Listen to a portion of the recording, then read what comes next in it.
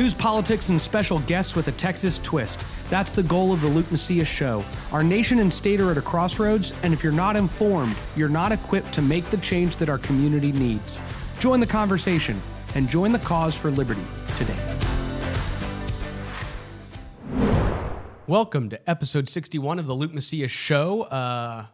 There are a couple things that we've learned over the last couple weeks. One, abortion is not only not essential, but it's murder. And two, saving money is a really good thing for everybody and every institution. So these are a couple things we're going to unpack, as along with a couple other things that I think hopefully we take away from this entire crisis that we're in the middle of. I honestly didn't want to take this week to just discuss what every other person is discussing, because honestly, y'all are, for the most part, home and taking care of everything that you have to take care of, and probably consuming more information than you could possibly consume regarding the coronavirus. So why would I want to fill you with just another commentary on all the different things going on? So I want to try to talk about a couple specific things that you might not be as aware of. For those of you watching on video, you probably see this weird thing on my face. And I literally was like, should I film from one direction? I don't really care. I'm just going to let y'all look at my face. But it's fine. I 4 or 5 days ago, literally I was tiling backsplash in my kitchen and felt a little bump, almost like a spider bite or a beetle bite, or my wife thinks it's a beetle. I think it's a spider. I don't know what it is, but it went from little bite to kind of grown big old rash thing on my face, and has really come down a lot, and that's really nice. But I look a little weird, and I've apologized to my wife that she has to look upon this face, and she has been gracious enough to forgive me, and so we are going to continue to move on with life. But for all those of you who are watching this on video and concerned about my face, I'm really grateful for your concerns.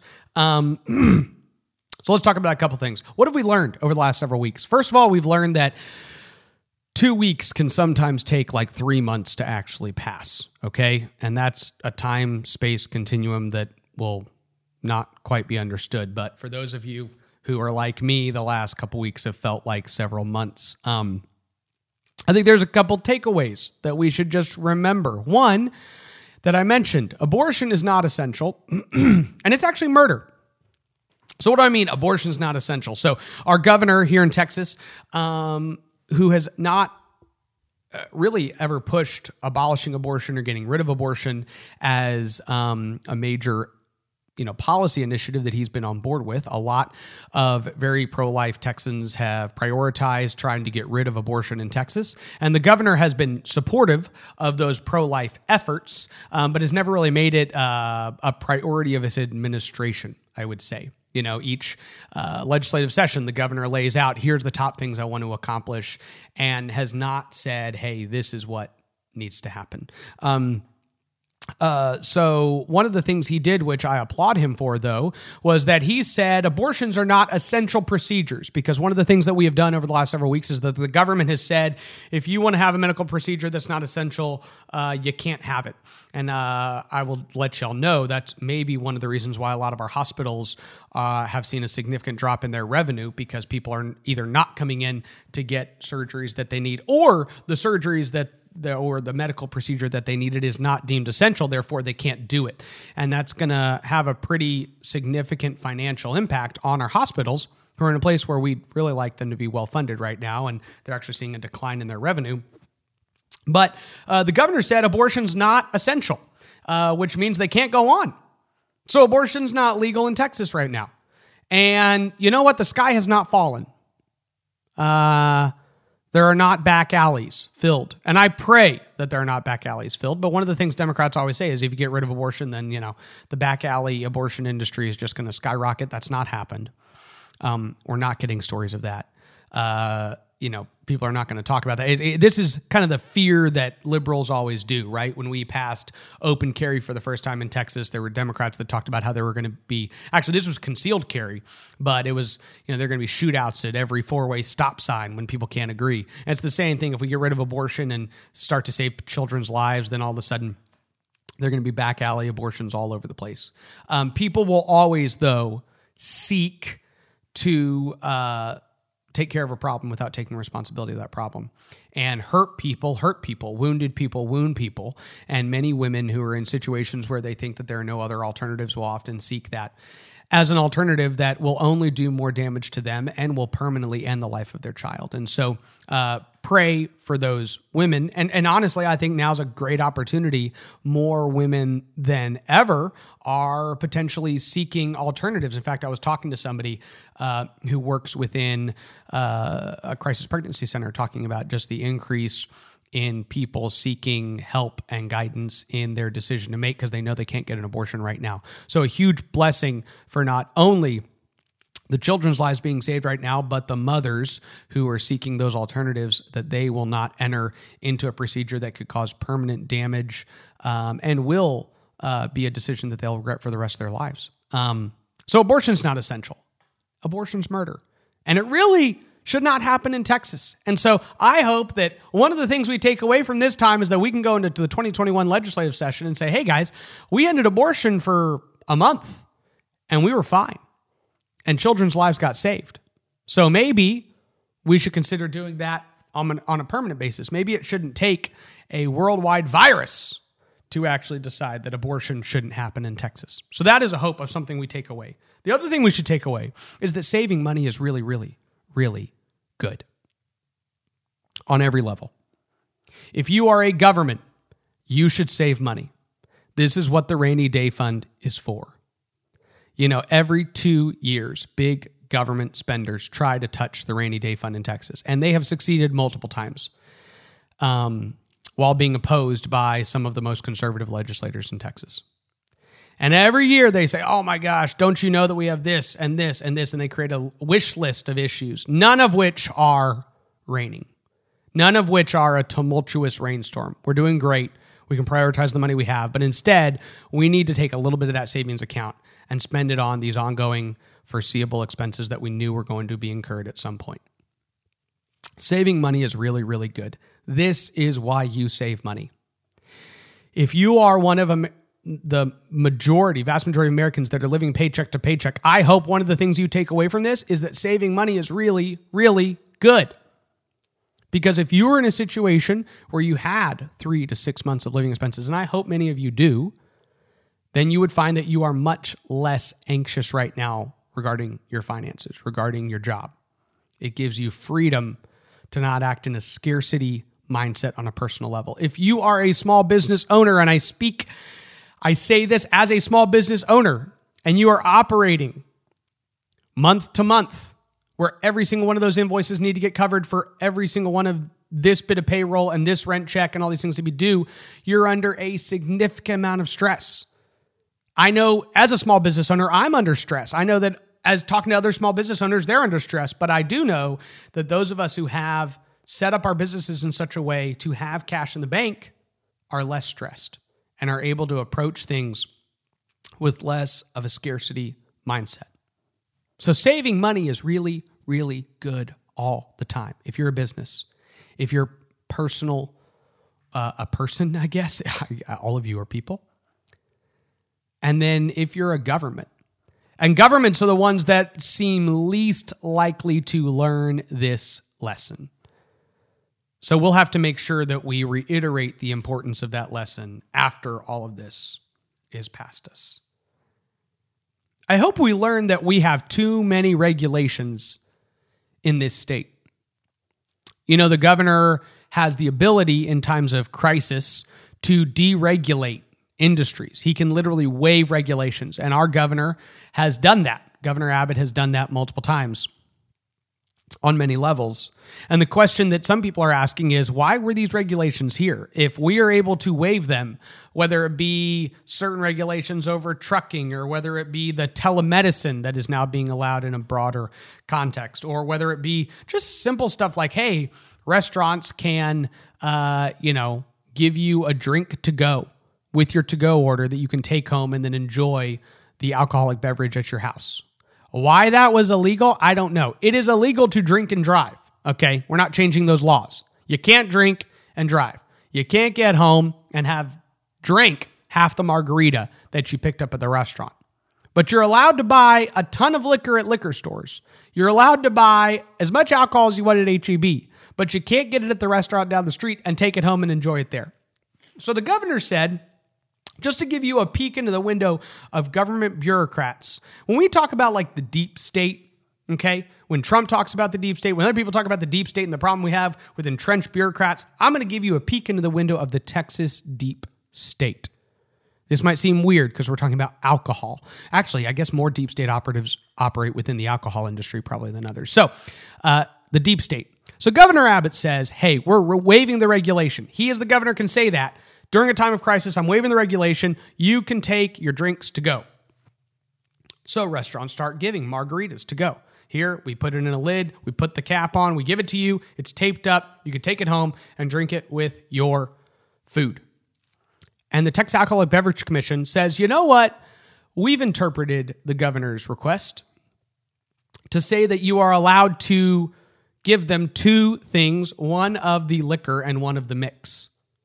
So restaurants have to give you your margarita, everything but the tequila, which for those of you who don't know what makes up a margarita, there's, lime, there's agave, there's maybe some other type of margarita mix depending on what these people do. Personally, I think you stick with the essentials. And then you have usually an orange liqueur and a tequila. And so basically they're saying you can give them two things which they can mix themselves. So weird, just making it that much harder for all these small businesses to stay alive, but okay. So they say, I know the governor said you could take it to go, but you really can't take it to go. You can take two things to go and mix it yourself afterwards. Just another example of how a government bureaucrat says, nope, not what the duly elected governor says, what we as the bureaucrats say. And you had restaurants scared enough to say, well, I can't go against the TABC because they could pull back my liquor license. So I hope we learned that there's a bunch of regulations that are unnecessary. And the last thing I really want us to at least start considering today is what we are going to do about future crises. Some of y'all might know this. So crisis is singular, crises is plural.